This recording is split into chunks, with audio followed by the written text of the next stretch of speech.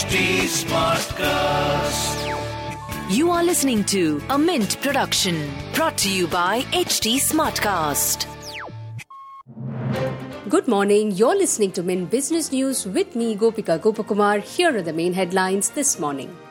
Reliance Industries is rolling out a cost-effective drive across its units Reliance Retail and Reliance Jio Infocom, reducing hiring, reviewing compensation benchmarks and firing underperformers, multiple executives from the company and the wider industry said.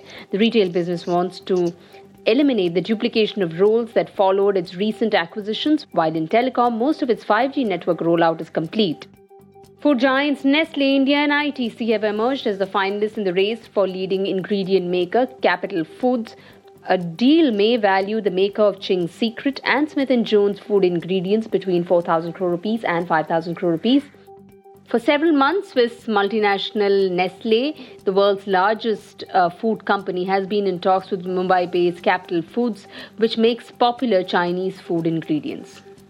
HDFC Asset Management Company has announced that it has received the final approval from capital market regulator SEBI for a change in control due to the HDFC Bank merger.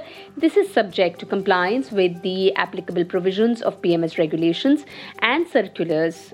This approval will help pave the way for the merger of HDFC into HDFC Bank, expected to be finalized by the third quarter of the next financial year. The leading IT services firm Infosys has announced its collaboration with Adobe to transform the digital workforce through Infosys online learning platform, Infosys Springboard, under its Tech for Good charter. Both organizations will aim to create over 10,000 new Adobe certified experts globally by 2025. India's strong credit demand and softening crude oil prices could buoy the economy, putting the South Asian country on course for a 6.5% expansion this fiscal year. These indicators, together with an uptick in construction activity, may shield the economy from slower global growth and weather-related risks. This is according to the Chief Economic Advisor, V. Anantha Nageswaran. Moving on to markets, Indian equity markets opened flat amid a slide in global equities as US debt ceiling negotiation continued with no resolution in sight and weighed on sentiment.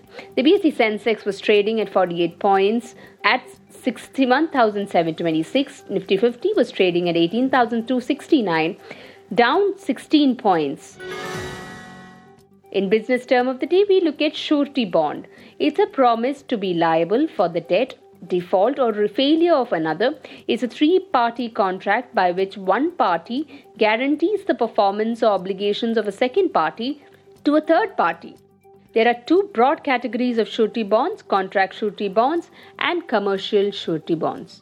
Surety bond, which is most typically used in construction and infrastructure projects, guarantees that the principal will meet the commitments indicated in a contract. If the principal fails to meet the obligations, the surety compensates the obligee, reducing the financial risk. With that, it's a wrap on today's edition. Thanks for tuning in. Have a great day. See you tomorrow. Bye-bye.